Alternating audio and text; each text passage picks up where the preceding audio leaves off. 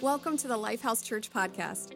Lifehouse is a church that exists to invite all people to live an uncommon life by following Jesus, doing life together, getting in the game, and leaving a legacy. We hope that today's message helps you grow as a follower of Jesus, gives you perspective to see yourself and others differently, and inspires you to make a difference in the world around you. Now, let's get to this week's message. Oh man, I love coming back because I remember this church before, when it was a dream, before it was birthed. I remember Pastor John and Kristen, and I was wondering, maybe y'all could take a minute and get on your feet and shout like you've never shouted for your lead pastors, Pastor John and Kristen. Come on, can you thank them for what they birthed? Come on, like you've been delivered here, like you found Jesus, like your life is better because of Lifehouse. Come on, real loud, let them see how much you love them. We love you both very, very much, and your church loves you. You are great shepherds. You are great shepherds. The thing I love about Pastor John is he doesn't need much to survive. I feel like he could make it anywhere, doing anything. The most practical guy driving the oldest car I said to him today, I said, man, this car is going to be here forever, isn't it? He said, yeah, brother. Love you, man. Love you, Kristen. So grateful for you guys. Casey and I love you so much, and so grateful for you. But I love you, and I love being here, and I'm so grateful for the opportunity to speak into your life because when I heard about this vision years ago, it's always great to come see the amazing child that was birthed from the vision that God put in a man, you know, and his wife, and so this is truly a miracle every time we come back. But I want to ask you a question, but first I want to kind of give you a little bit of a synopsis. I don't like being wrong. Personally, I don't like being corrected when I'm wrong, and I don't like admitting that I'm wrong. I don't mind telling you that you're right, but I don't like telling you that I'm wrong. Anybody with me? Right? You're like, I don't mind telling you that you were right. It's like, oh yeah, you were right, but you don't want to say, yeah, you're right. No, I was wrong. You don't I got 4 kids, 4 boys. Caden, my 11-year-old, is actually with me. I got an 11-year-old. I've got a 9-year-old Rylan. I've got a 7-year-old Makai and a 5-year-old Asher. And just recently, we just spent 2 weeks on the road at state baseball tournaments. So I actually coached my 9-year-old for the 10U Little League state championships, and we went down there to Lynchburg for a week. And then from that tournament, we went from Lynchburg to D.C. for my 11-year-old. They made it to states as well, so we were there for another week. Now, we're RVers. Do I got any RVers in the place? Anybody at all? This church needs Jesus, because this is 2 services straight. I know one couple in this church. I'm an RVer. Huh? Oh, they're one couple. I know, one couple. Pop up, that counts. That's hardcore RVing. I'm a glamper. I'm not a camper. You know, everybody's like, well, you don't like, no, we shower in that thing. Everything is in there. We got TV, we got PlayStation. So that's still camping, all right? But we were going from Lynchburg to Springfield, Virginia, and you know, there's not a lot of campgrounds near where we were going, so it was like a 20-minute drive. So we had to stay to State Park, and anybody who's a camper knows state parks are on level, and so you got to be a little bit tactful. And so we were in a state park, but also there's 3 things you need when you're camping. You need sewage, you need water, and you need electric. Now you can go without sewage because you can just, you know, kind of dump your RV as you leave a couple days later. But we were in this camp, and we had 3 days where we had all of it. Then there was going to be 3 days where we only had sewage and water, or water and electric, which wasn't a big deal because air conditioner worked. You could still fire up the PlayStation if you wanted, and you had all the, you know, necessities. But in that, I was thinking, man, I might head to the shower house, you know, save some water. And we were on our way to a store before we were going to dinner one night at my 11-year-old state tournament. All the kids are talking, and my wife and I are talking. And I was like, all right, you go to the store. I got to get this and this. And I named 2 things. And the reason I give you all the details of this story is because I like details when I'm telling stories. Anybody like details when somebody's telling you a story? All right. So now, claps, great. So now you have context to what I'm trying to tell you. So I'm on my way, a million things going on. We've been on the road for 2 weeks. My 11-year-old's in his tournament. We're on the way to dinner. But before we go to dinner, we're going to the French place called Target. And so we were stopping by. I know. I hate big box stores because I feel like I got to walk forever to get to anything. You know, my wife loves them. I just as soon order everything, you know. But we're on the road, we're on the way to Target, and I tell my wife what I needed, and we're getting close, and I said, all right, babe, I'm going to hop out the car. I forget what I needed. Anybody ever there? You forget completely why you went to the store, and you're thinking, oh, man. I grew up around D.C., so the roads, they are what they are. And Google Maps, they take care of business. You know, I don't have to do nothing but listen to the voice. And I get to the store, and I'm thinking, I had nothing else to do other than to come to the store, get 2 items before we went to dinner. And my wife looks at me, and we both remember the one, but we cannot remember the second. My 5-year-old, sitting behind my wife's seat, goes, you needed shower shoes, right? Now, I'm fully aware I wanted shower shoes just in case I'd use a bathhouse. I didn't want to get back to Virginia Beach with some odd warts on my feet or whatever you want to call them, right? So I don't go into public showers ever, and if I had to, I was going to make sure I had some shoes on, which, thank God, it all worked out. But my 5-year-old is telling me what I forgot. Now, I quickly felt like I was fast-forwarded to be 30, 40 years from now, where I'm realizing that my children are slowly going to know more than me very fast. Not because when you're older you don't know, but when your kids are older, they think they know, right? Anybody with me? I don't have teenagers yet, but I heard it's coming, right? I got one getting ready to get 6th grade. Dads don't know much. Moms don't know anything. They don't know much. Dads don't know anything. The kids are starting to gain in their increase in knowledge. But the reality is my 5-year-old nailed it. He was right there in the middle of it, and he was saying, Dad, this is what you forgot. But I don't know about you, but in my life, have you ever looked back at a situation or decision, something that was difficult, and you realized it was only hard because of your pride? Had nothing to do with the situation, had nothing to do with the transition, had nothing to do with who was right. It just had everything to do with the fact you were wrong. Right? Now, that wasn't a pride situation. I was thankful my 5-year-old had a better memory than me at that point. All he had to do was worry about watching what was on TV and thinking about dinner. So he didn't have, I'm completely taking his credit away. All right? That's what pride does. You completely disarm the people that helped you. But you didn't have to be that hard, but sometimes we just don't let things go. It doesn't matter really what we're doing. I mean, let's be honest. We all want the byproduct of humility, but none of us want to live the life that is humble. We all like the byproduct of it. It's called human nature. All of our fights, quarrels, arguments, and gossip, they're raindrops from a cloud called pride. Now, I want to take you to the side of this. We're reading about James, and we're in this series, and we're going to talk about James chapter 4, and what he's talking about is quarrels among you, fights, being in love with the world. But all of these things are just bigger pictures of a cloud called pride. These are all byproducts of pride. If you fix the one thing, the other things will fall closely behind.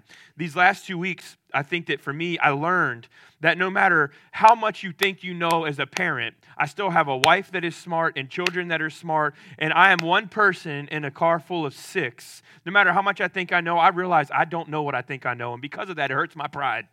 It hurts my pride a lot. The more I'm around other people, the more I realize I need other people. And what James is trying to teach us in James chapter 4 is James is the brother of Jesus. And you wonder, where was he at this whole time? Where is he at? Now he's just coming on the scene. He's coming on the scene because he saw his brother resurrected. That will do something to you. Now, when you think about all the people that saw this and the way Jesus resurrected, and we know he's real because he's changed our life, we get that. We have that personal experience. But when you think about the evidence in Scripture of Jesus being resurrected, James is one of the greatest pieces of it because he was his brother. His brother was the one. James was having to live up to the brother who was walking on water, and James is the one having to get the lifeguard to save him when he couldn't swim, right? And so he's thinking, well, this guy thinks he's everything. And I'm not saying that that was his thought, but we don't hear a lot about it until you get to the post-resurrection and you get the post-ascension where Jesus goes back in heaven. And here comes James writing these passionate Christian principles to a group of Jews who thought they knew Jesus, but they were starting to stray from the faith in their own little ways because they were going to church to advance themselves and not to advance the gospel. And James is saying, you have to understand what I'm telling you because this king is real. He's a resurrected king, but there are some things that if you don't do, your life is going to be destroyed. And he's starting to see these frailties in the church, and he's trying to address it with passion to help them see you got to change the things that are going on or it's going to get ugly quick.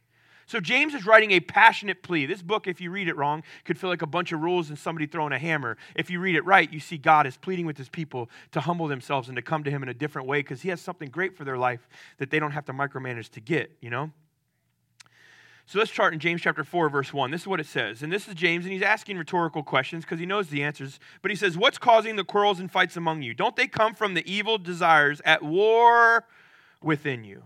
You want what you don't have, and you scheme and you kill to get it. You are jealous. Everybody say jealous of what others have, but you can't get it. So you fight and wage war to take it away. It's funny how it doesn't say you fight and wage war to get it. You fight and wage war to take it away. Because jealousy is not about you getting. It's about them not having, right? So he's declaring something here. Yet you don't have what you want because you don't ask God for it. Now, before I go any further, some of y'all may, I've been praying about this for 2 years. Yet, you know what? It's not God's desire yet, but maybe it's not God's desire at all. And even when you ask, you don't get it. Here we go. Thank you, James. Because your motives are all wrong. You want only what will give you pleasure. You see, what James is describing is what I like to call a civil war within you. The civil war within you is your flesh versus your spirit. Your flesh is telling you this is what I want, but your spirit is saying that ain't right. You can't do this, man. You can't be at this place of dysfunction. And James is trying to help the church understand this. The only way, I want you to repeat this, say, the only way my needs will be met is by God. Now let me explain something. Psalm chapter 37, verse 4, there's a scripture that it says, delight yourself in the Lord, and he shall give you the desires of your heart. And delight simply means to take pleasure in. It's actually an action. It's an action word saying you have to choose to delight yourself in God. Now this doesn't mean delight yourself in the Lord, and then he'll reward you with the desires of your heart. That's not what it says. It says delight yourself in the Lord, and he will give you the desires of your heart. So it's saying when you delight yourself in God, the things that you desire are going to be the things that he desires. And they're going to be great because you don't know what you need. You don't know what's best for you. All we need to know is that if we delight, take action, take pleasure in God, he's going to put the things in us that we desire. And those things will be the things that he desires. And we get the things that he desires be greater than what we desired. And we're never going to look back because our pleasure is in him and not in the things that we think we desire. So let me give you a 30,000-foot point for this to help you understand it. God's desires in us follow our desire for him. You don't have to worry about what God's got. I get this question all the time. What do you think? Or I used to a lot more. What do you think God has for my life? I don't know what God has for your life. I'm not Santa. I'm the elf. Like, I'm just a messenger. I don't have any idea. I'm not God. Why are you so worried about it? You're never going to miss it. There's nowhere in Scripture somebody just missed what God had. No, they tell God no. He never doesn't tell them. Well, you didn't walk the right maze. You didn't do the right thing. You didn't slap twice and say the magic word, and so you don't get my desire. No, he's saying you didn't ask me. And when I did tell you, you told me no because it wasn't what you desired. Now, I can tell you when people are walking outside of what God has. It's not hard to see because you see friction. You see constant trouble. You see constant stinginess. You see this constant pushback of what God's actually trying to do in their life. And my question would be, maybe the friction you have in your life isn't Satan pushing against you. Maybe it's that you're not actually doing what God's asking of you. His desires will become our desires when he's our desire.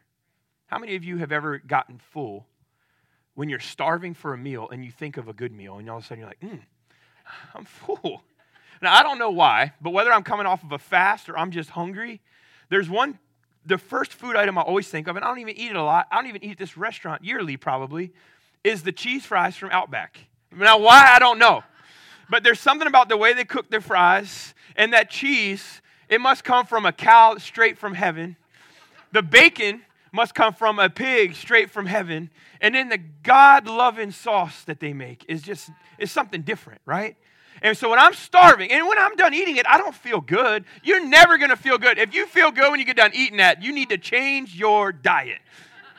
You should not feel good when you're done eating that. You'll feel good while you're eating that, but the minute that starts to digest, you feel like you need to take a shower because you just feel it oozing from your pores, right? But I love cheese fries from Outback, and there's something about that dip that takes me right into the feet of Jesus in my own physical feeling of food. Something like a good steak. There's something like a good steak on a hot plate, and you cut that baby open, and it's got that beautiful perfect coloring, and you eat it, and it just like this steak has been born for you to eat it, right? But I don't know about you, but I don't feel full. I feel more hungry after thinking of the things that I long for, right? The things that nourish me. See, we can't get nourished from our memory. It comes from our current experience. So when we try to rely on the memory of what God's done in our life and the miracles that he did in the past, you're wondering why you're not nourished now. It's because his desires is for you to desire him, and those things will nourish you. So how do we apply this? You have to desire God's nourishment, and his desires will nourish you. Saying, God, you're my nourishment.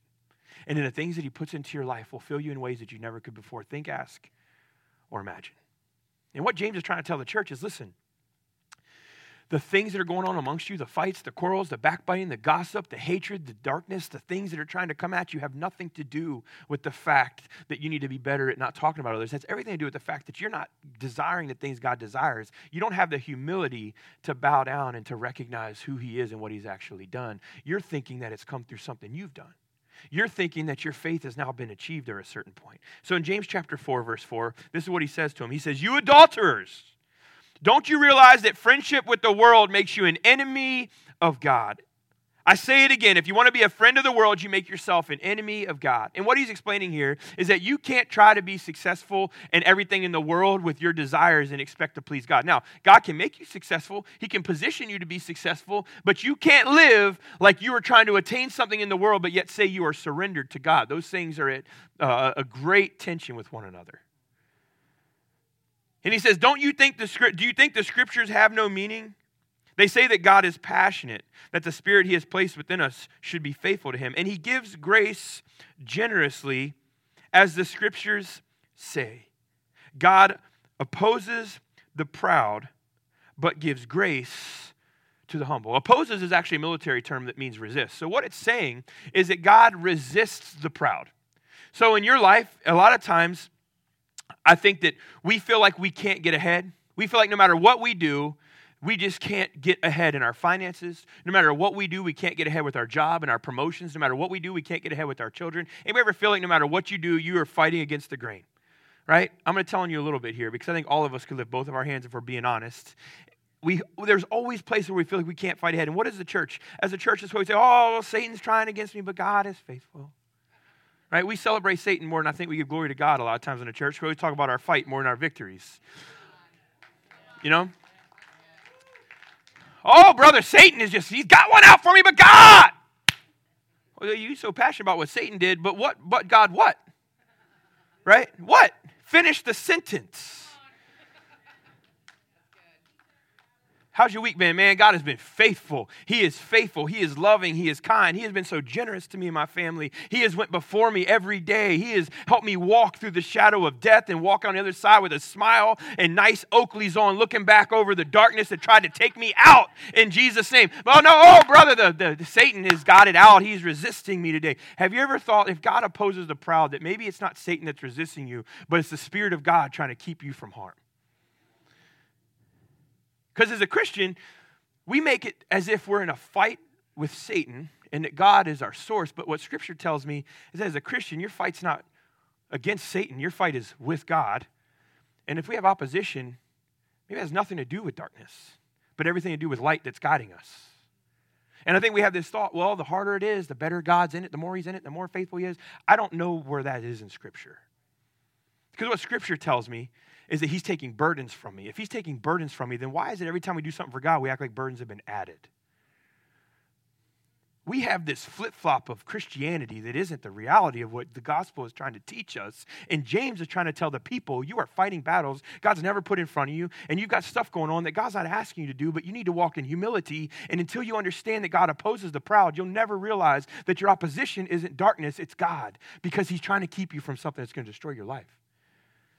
You fought so hard for that promotion, now you're miserable because you're missing all your kids' stuff and you don't really care for the money and you don't like the people that you're around and you're wondering why you feel out of place. It's not the people's fault and it's not your schedule's fault. It's because you pushed and pushed and pushed and pushed until you resisted God and he gave in to you what you were asking for. Now you're miserable and you're thinking, well, God, why do I feel like this when you gave this to me? And he's saying, I didn't give it to you. You pushed me out the way until you got what you wanted. It's different. It's different. Maybe the resistance isn't darkness fighting against everything that God's trying to do. Maybe it's you fighting against everything that God's trying to do. You know why this is hard? Because you've dreamt your whole life of being a recording artist, and God doesn't have that for you. You're thinking, but it's like, that's great. This ain't American Idol. God's got something better. God had you want to be a recording artist. God has you owning the biggest record company in the history of mankind, but you ain't willing to surrender to him. So you're going to go ahead and try to make your recording artist with somebody who ain't big yet, and he's got something bigger, but you just don't want to get to the right avenues to get it. You see what I'm saying? Every desire in my life is being fulfilled in a capacity I can't begin to explain to you because I've just surrendered. There are times I don't. And the minute I start to feel that resistance, I've grown enough to know now, like, oh, this is not the resistance, that's the devil. This is me, and I need to surrender. God opposes the proud. I would give up everything in my life because I know what it's like to be doing what God doesn't ask me to do. You know, 2011, I had worked at a 5-star restaurant, and I was a valet because I just wanted to drive the cars. I didn't really want to do all the wait service and all that. And one particular day, I was fasting because I needed to hear God. And God had already told me what he wanted to do with my life, but I didn't like that. And so I was going to fast until it's almost like you spin the wheel. Fasting. Let's spin that thing again. It's like in 2019 when I was pastoring Palms Church, God said, hey, I'm going to plant the second campus. Or 2018, 2019. And I said, all right, great. In the middle of the night, he spoke it to me. I woke up the next day. I told my wife what he was doing. I said, I'm going to fast and pray and really just get vision on this. And God said, why are you fasting? I already told you what to do. Don't fast for that. I already told you that. You see what I'm saying? Well, I don't like what God said, so I'm just going to fast and really get in spiritual. God's like, no, that ain't what I asked you to do. It's what you feel good doing, but it's not what I've asked you to do. Is fasting important? Yeah, you need fast. So I'm fasting after God already told me what to do, and I was a valet at this 5-star restaurant. And they gave us lunch every day. And I think this particular day it was Chicken Finger Day. And nobody wants to fast on Chicken Finger Day. That's the day that you don't want to make. You want to make sure the best day of the week is Chicken Finger Day. You ain't had chicken fingers till you had them at a 5-star restaurant. I'm just saying. And so one of my managers comes out. He said, hey, we have a catered meal down at this particular part of the property. I need you to come help me clear it. So it was the owner of the restaurant and some marketing people that had flown in from New York, and some other people were down at this catered meal in this house. And when you walked in there, it looked like Willy Wonka's because it was all this beautiful food that had been layered. And I mean, it was like, that's neon green and pink and yellow, and that's like mashed potatoes, you know? Like this is, here is a bite-sized salmon cake with gold in it, you know, truffles. I don't know why people like truffles. I personally think they're disgusting, but they're expensive. And so if I could find some, I would be in the truffle business. You know, people like them. And so you go and you see all this food that doesn't look like anything you and I would normally recognize, but when you put your lips on this stuff, it's like the next level. It is a flavor profile that you don't know how they ever came out of this particular vegetable, fruit, piece of meat. It's unbelievable. And so I go down to help clear this food out, and it looks like nobody's touched it. It's fit for a king. And this beautiful kitchen is packed with all this amazing food. I'm talking layers and layers of stuff that would thousands of dollars in food. And my manager looks at me, he says, you eaten yet? And I was like, no. And he said, eat. And it was just me and my manager basically saying, bro, just have at it. We're going to have to clear all this stuff out of here. And I was thinking, well, great, I'm fasting. I fasted chicken fingers, and this is what I'm sitting in front of. You know what God said to me? He said, eat. He says, because if you allow me to do in your life and trust me and humble yourself, I will take you to places and give you things you could never think, ask, or imagine. Eat, because I got the finest. And I was fighting because I knew what I had. I knew what God wanted for my life, but I knew what I wanted for my life. And what James is trying to say is you don't realize that you're actually fighting against the tension of what God is trying to do in your life because you think you're something you're not. You think you're pushing into something. But I'm going to give you a little word here that I hope will encourage you. If it's not God's desire, you don't want it.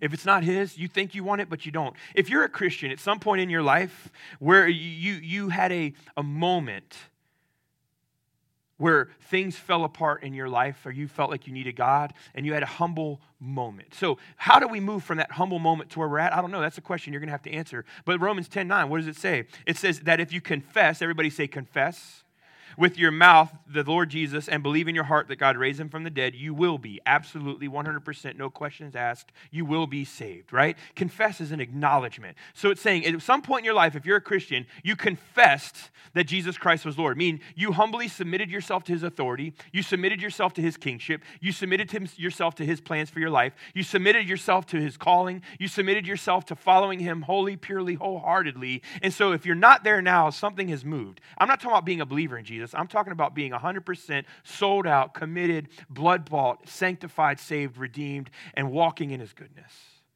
Somebody has moved, and it wasn't God. Why? Because we begun to think that we know what we know, and what we know is as good as what God knows, and we think that we know what God knows because it's what we know, because our pride won't let us see that it's not what God said.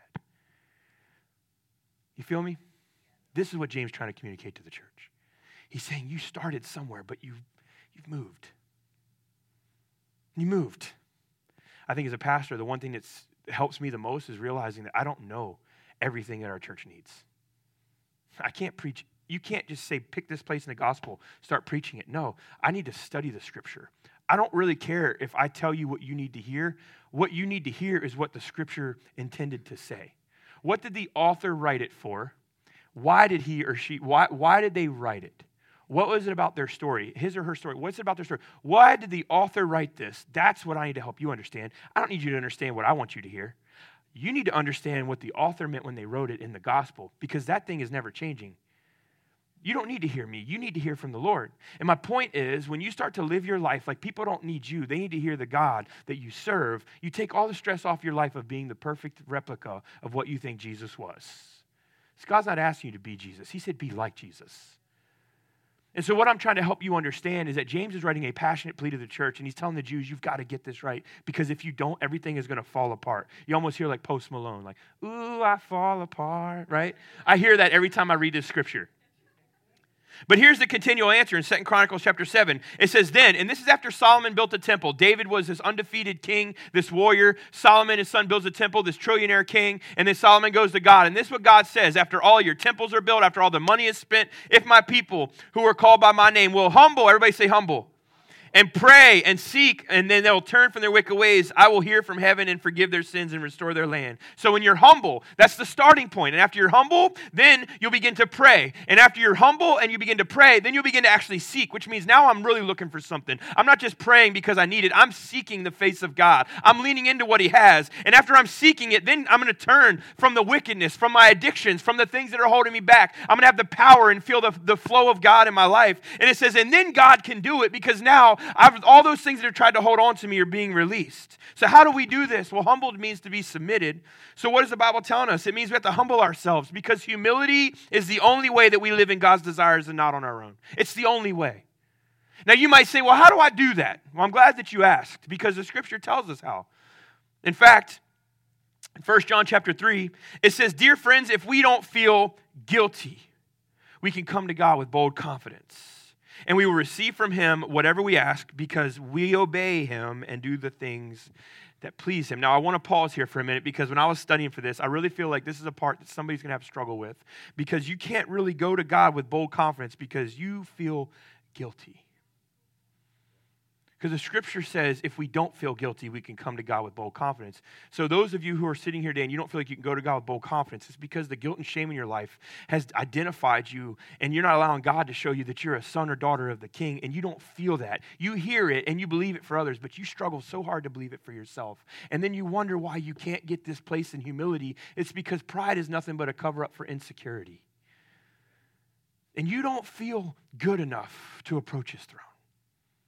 That's not humility, because you don't feel good enough. That's actually not trusting God that He is good enough. So I thought you don't understand. No, I understand. But that's not humility, because you don't. Humility isn't thinking less of yourself. It's thinking of yourself less. And what the scripture is saying is if you don't feel guilty, you can come with bold confidence. When the Bible says there's no shame or condemnation in Christ Jesus, so what it's telling us is that when you really are locked into God and He's your identity, it'll redo those feelings of shame and realize it ain't about me anyway. And in Philippians chapter 2, I love it. It says, for God is working in you. Everybody say you. Giving you. Everybody say you. The desire and the power and do what pleases Him. Now, I want to read this again together, and I want you to replace the word you with me. For God is working in me. Giving me the desire and power to do what pleases Him. So what the scripture tells me is if I don't feel guilty, I can come to God with a bold confidence, and then He's going to actually put the power in me to do what I need to do to take care of business in my life and to walk in the humility that He's designed for me, because it's the humility that actually find the peace. See, James is just trying to help people see the basics of Christianity. He's imploring them, saying, listen, I understand that the church is powerful, but it's losing some of its zest because you're starting to wage war with this physical and the world, and you like the money that you have, you like your success, and you're allowing the world to determine your pace. You're allowing the world to determine whether or not you're going to walk in humility. James chapter 4, we're going to get to in a second, but I want to ask you a question. How many of you ever needed a haircut, an oil change, need your grass mowed, house cleaned, and you put it off? Anybody? Okay. My barber, when I walk in, if it's been a while, he'll be like, hey, bro, I was wondering when I'm going to see you, man. You look like you need a haircut. I'm like, thank you, brother. I appreciate that. Always thinking about me, right? I was on vacation last couple of weeks, so when I come in, he's like, yeah, man, I knew you were going to be in this week. Why? Because he knew that your boy was going to look pretty rough if I didn't get a haircut in time. But how many of you, when you were sitting at your house and you look in the mirror and you're like, oh, man, you need a haircut, past bad, like it's real bad. And then when you look in the mirror and you see that, you get mad at your barber that he hadn't come by the house to cut your hair. Or your stylist, you're like, where is he or she? I cannot believe they never knocked on my door once, knowing that I make an appointment every 3.5 weeks and they have not knocked on my, they haven't come to my house.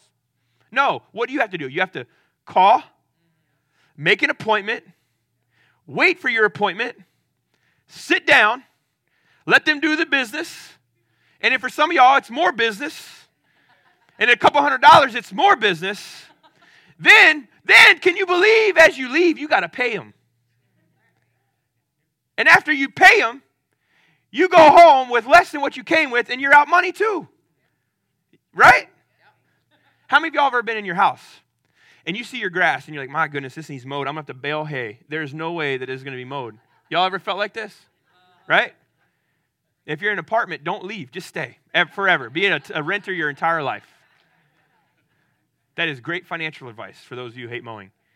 But you're in your house and you look out and you're like, I cannot believe the grass is this high. I am so frustrated. You know there's a landscaper that's cutting your neighbor's yards. He ain't stopped by to cut yours. Now, you never paid him. You never asked him to cut your grass, but you can't believe that nobody has taken the initiative to come to your house when they knew that you're busy, your life is busy, you have 4 kids, you're pastoring a church, you're coaching baseball and football, and they didn't have the audacity to offer to cut your grass. Y'all are laughing because this is comical, right? Now, let me ask you this. How many of y'all, and we'll go with Pastor John, your 1978 Kia that needs an oil change, right?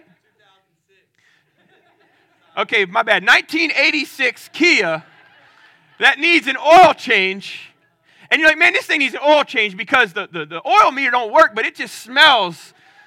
And it's like Newport News is a fog when I drive. I know it needs an oil change. Now, how many of you have sat in your house knowing you need an oil change, and you're frustrated that your mechanic has never once called you to remind you to come by your house? You're like, I cannot believe my boy never once called and said, hey, you need an oil change. Does he not know I'm busy? He is a mechanic. He's got nothing else other than my car to worry about. Y'all know what I'm talking about. Y'all don't ever think that about your barber. You never think that about your landscaper. You never think that about your mechanic. And I pray to God you never think that about somebody in your house that they need to be cleaning the house because it's dirty. If you do, you will get divorced fast. And you should be because you're ignorant. Right? If you don't like it, clean it. So why do we get irritated with God when things are falling apart when the Bible's given us clear instruction on how not to make it fall apart? We sit there and be like, I don't know, God, life is just tough. I cannot believe the things that are happening. He's given us the remedy with humility and how to approach him. But maybe it's just we don't want the freedom. The reality is maybe we like the addictions. Because that addiction is the thing that brought us through the childhood trauma. Feeling sorry for ourselves is what's brought us through not having to take responsibility for growing through a situation. Blaming a family member is the thing that's kept us from having to take responsibility for being any part of the problem. Blaming our spouse has made it feel like I've been done wrong instead of I've had a part in the wrongdoing. Blaming our kids and their dad that's a jerk is the reason they're jerks, not because I have a jerk tendency to me. You see, what happens is that we don't blame people in our lives for things that we're responsible for, but we blame God because we don't want to be responsible. We don't want to walk in humility. And I think that if we looked in the mirror and just told ourselves, you don't want to be humble, so be an arrogant jerk and accept the consequences. You say, well, that's kind of... No. You're either humble or you're not. There's no, well, he's kind of a humble guy. What does that mean? Well, he's nice when he's not coaching. So wait, things that aren't competitive? Like, that's not humility. You see what I'm saying? You either walk in humility or you don't. God's given us the remedy. So if you don't like it, change it. Go to him with bold confidence. And don't be the one who's in the middle of gossips and quarrels and backbiting and fighting. And in James chapter 4, verse 7, he goes on and he says he's going to give even more remedies. So humble yourselves before God. Resist the devil and he will flee. Come close to God and God will come close to you. Wash your hands, you sinners. Purify your hearts, for your loyalty is divided between God and the world. Let there be tears for what you have done. Let there be sorrow and deep grief. Let there be sadness instead of laughter, gloom instead of joy. Humble yourselves before the Lord and he will lift you up in honor. He will lift you up in honor. He will lift you up in honor. He will lift you up in honor. Humble yourselves means repentance. God, it's not saying what you're not. It's saying what he is. You see, we get this thought of, well, God, I'm awful. I'm struggling with pornography. I'm struggling with cocaine. God, I'm struggling with another woman who's not my wife. Oh, God, I'm struggling with identity crisis, and I'm trying to redo my body to make me feel valuable, but I still don't feel valuable. No, that's you don't have to throw yourself under this bus of Holy Spirit repentance. No, it's saying, God, I need you because I'm broken, and I need you to fill me with what you are. Repentance isn't telling him everything that you're not. It's telling him everything that he is and how you need those things in your life. Resist the devil, flee temptation. Come close to God means worship. Wash your hands means withdrawing from evil and sin. The things in your life that are entangling you. Purify your hearts. It's talking about an inner purification. Mourning means recognizing our immortality. It means grieving. And then humble yourselves. Because this is the reality. God will lift up what we bow down.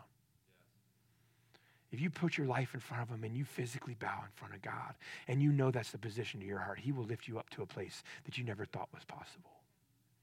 I've seen it over and over and over. To humble simply means what it says, to place yourself under. You know what I love about Jesus? He never once talked about his authorities, even when he was killed by them. And we think that we're Christians and we can speak of authority in our life. And we think we have a spiritual understanding of what the presidency should be doing because we know Jesus. But yet Jesus never said he had the understanding, even though he was Jesus. Why? Because he knew in order to understand authority, you first had to know how to submit to it. The crisis of the politics in our churches have nothing to do with politics that are different today. It has everything to do with people that think they're God and that they know what everybody else should be doing. Parents, can I give you one piece of advice? Don't talk about any authority in front of your kids unless you're talking good. It's hard to expect your kids to honor authority that you have when you don't honor the authority that's above you. It's not work. It doesn't work like that. You say, we don't understand what they did. I'm pretty sure I understand. They killed Jesus. He never dishonored him. Never dishonored authority. Why?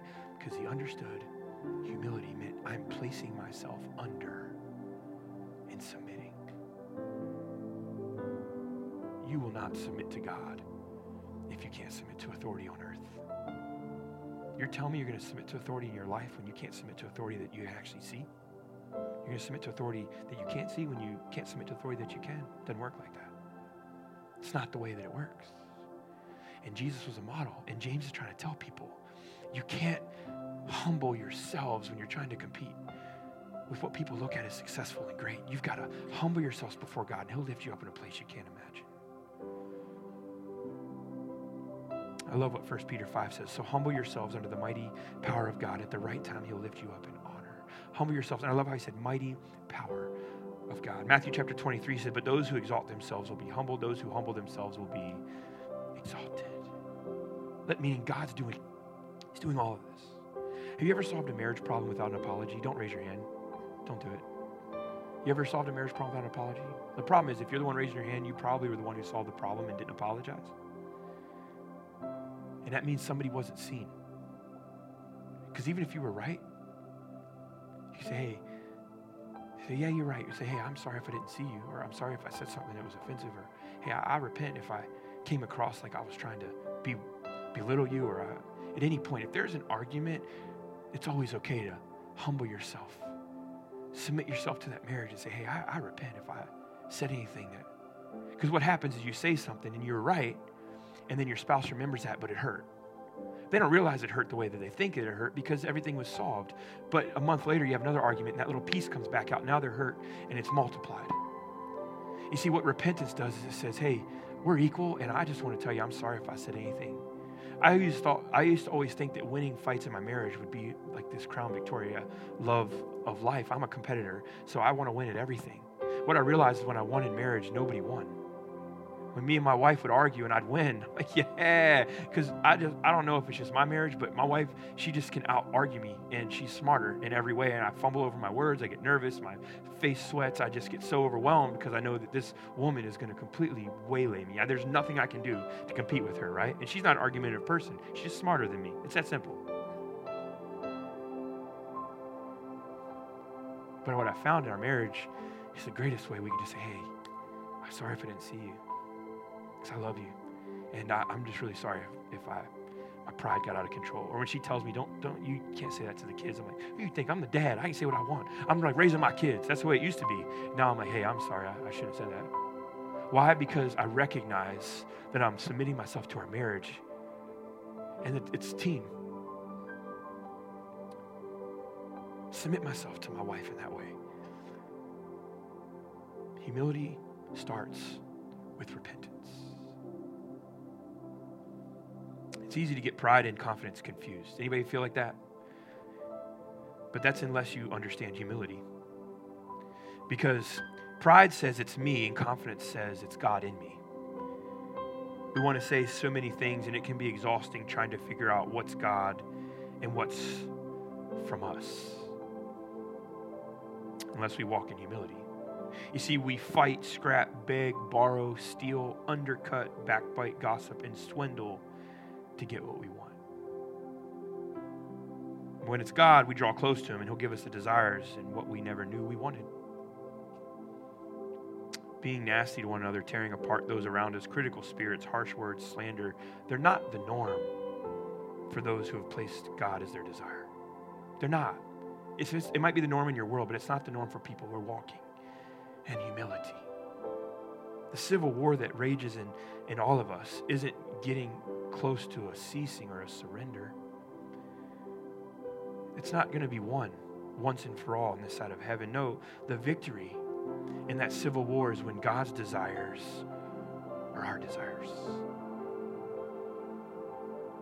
When he's our main focus in the spotlight, and the first desire is when we start to win. God's desires in us, they're going to follow our desires for him. If it's not God's desire, I promise you, you don't want it. And God's going to lift up what we bow down. He will lift you up in honor with your kids, in your family, those people you're praying for that you think you have to make it happen. He will lift you up in honor when you submit to him.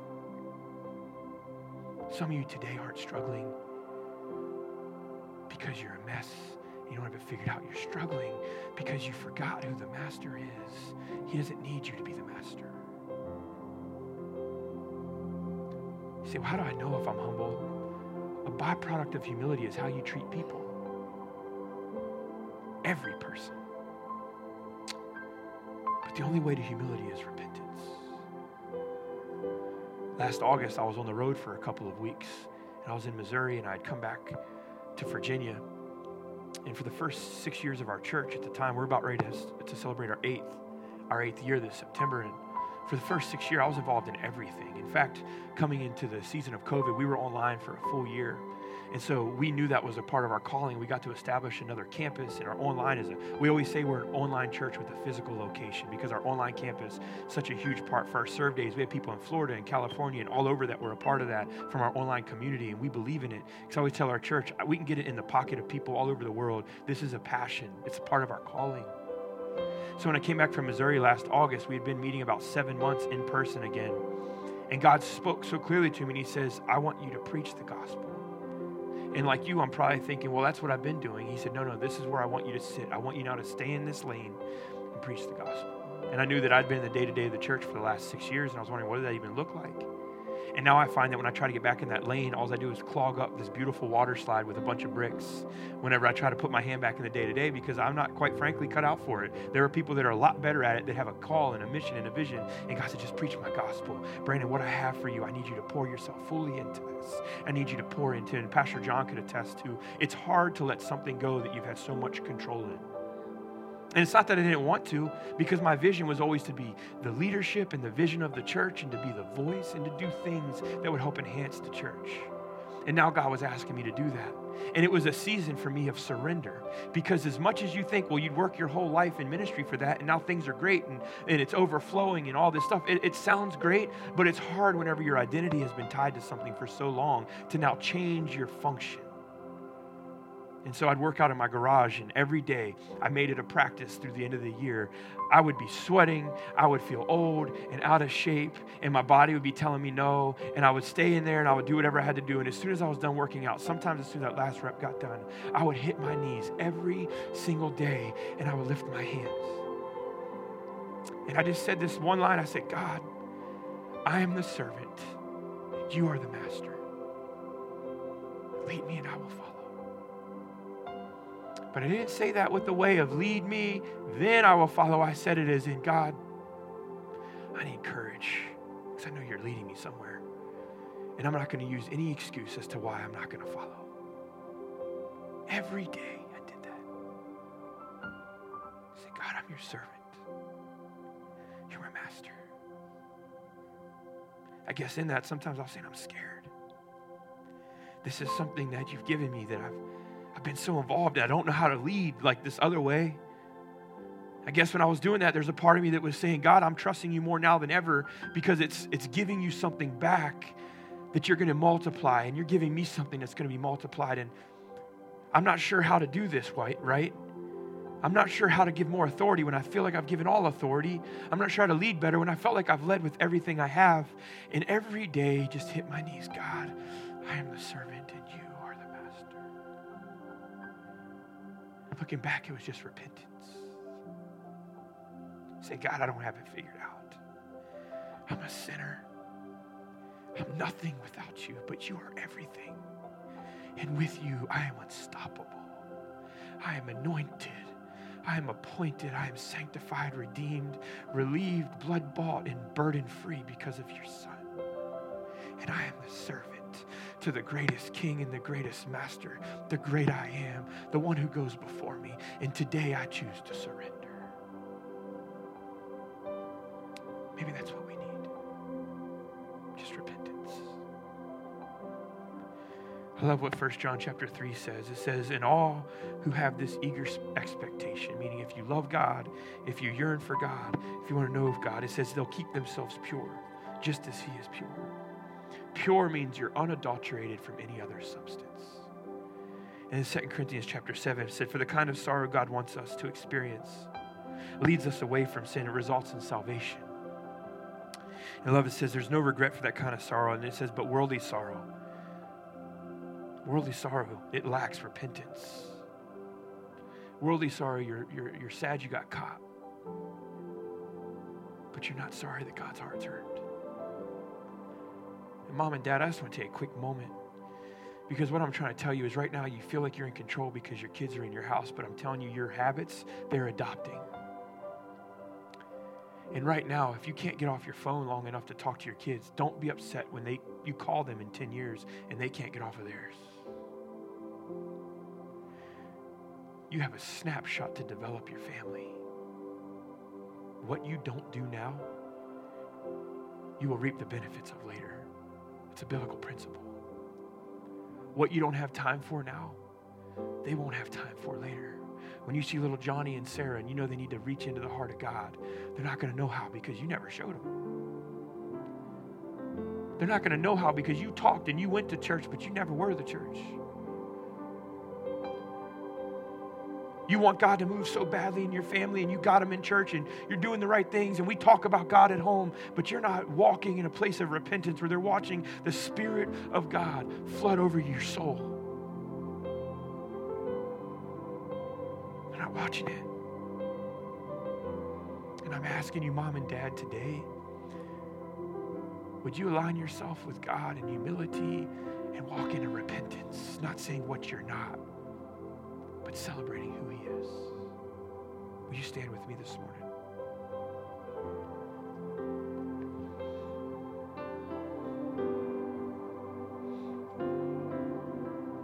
One thing I love about my boys is that I have great men and women around them in their life. And so they get to see God all the time in different people. And I love that because they need that. You know what I mean? They need that. But what I love is that my boys are starting to experience God, not from what Dad's stories are and the stories of Mom and Dad, but they're starting to experience God in their own one-on-one experiences. And my kids will tell me things that they're being prayed for and like what God spoke to them so clearly. And the thing that I know as a dad, they can't live off of my stories. They got to live off of theirs. They got to live off of their experiences. You know, I don't try to live my life like I'm a dad or a husband or a pastor. I gave that up a long time ago. You know why? Because I'm not capable.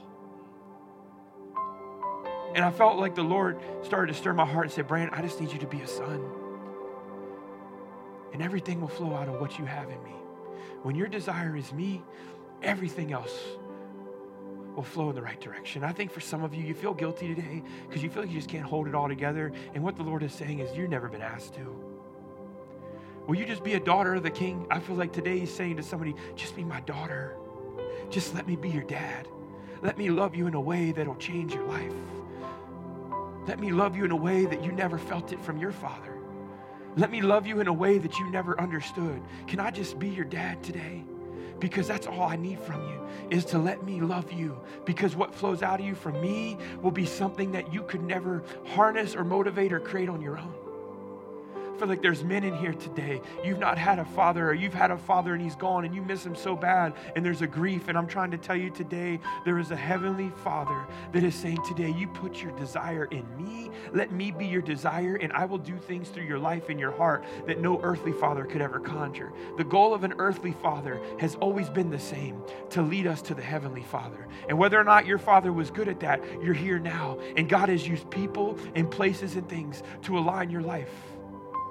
The goal of an earthly father is to help us understand the love of our Father in heaven. And I'm trying to help you understand today, can we just allow the kindness of God lead us to repentance? You are prized, and today you need to realize God has never had a bad thought about you. God has never been disappointed in you. God has never been mad at what you are, because he's a good Father that knows you can't get what you need in your life without him. He is the King. Jesus Christ died on a cross so that you could stand here today and receive the grace of a great Father. He died so that you could live. Jesus Christ died so that we could choose humility and have power. So that we could choose humility and have functionality that goes far beyond anything we're capable of doing. You have a Savior that died because he sees you. And today, can we choose to put our desire in him and only him, and let him take the burden of our life to do in us what only he can? Would you close your eyes with me and just lift your hands to the heavens? I want to say a prayer with those today who may not know Jesus Christ, and maybe this is your first time. But I'm going to ask us as a church, can we say it as a church family? Can we say this prayer along with those who are coming to know Christ today? Can we say, Dear Jesus, we repent, we confess our sin, and we submit to you. We believe that Jesus died for our sins, but he lives today. We surrender all of our dreams, all of our desires, and all that we are to you. We love you. Jesus' name. Thanks again for listening to this week's message. And if today's message helped or inspired you, feel free to share it with someone. If after today's message you have questions, need help, or just want somebody to talk to or process with, just shoot Lifehouse a text to 757-690-2401. For more information about Lifehouse, you can visit us at lifehouseonline.church. That's lifehouseonline.church.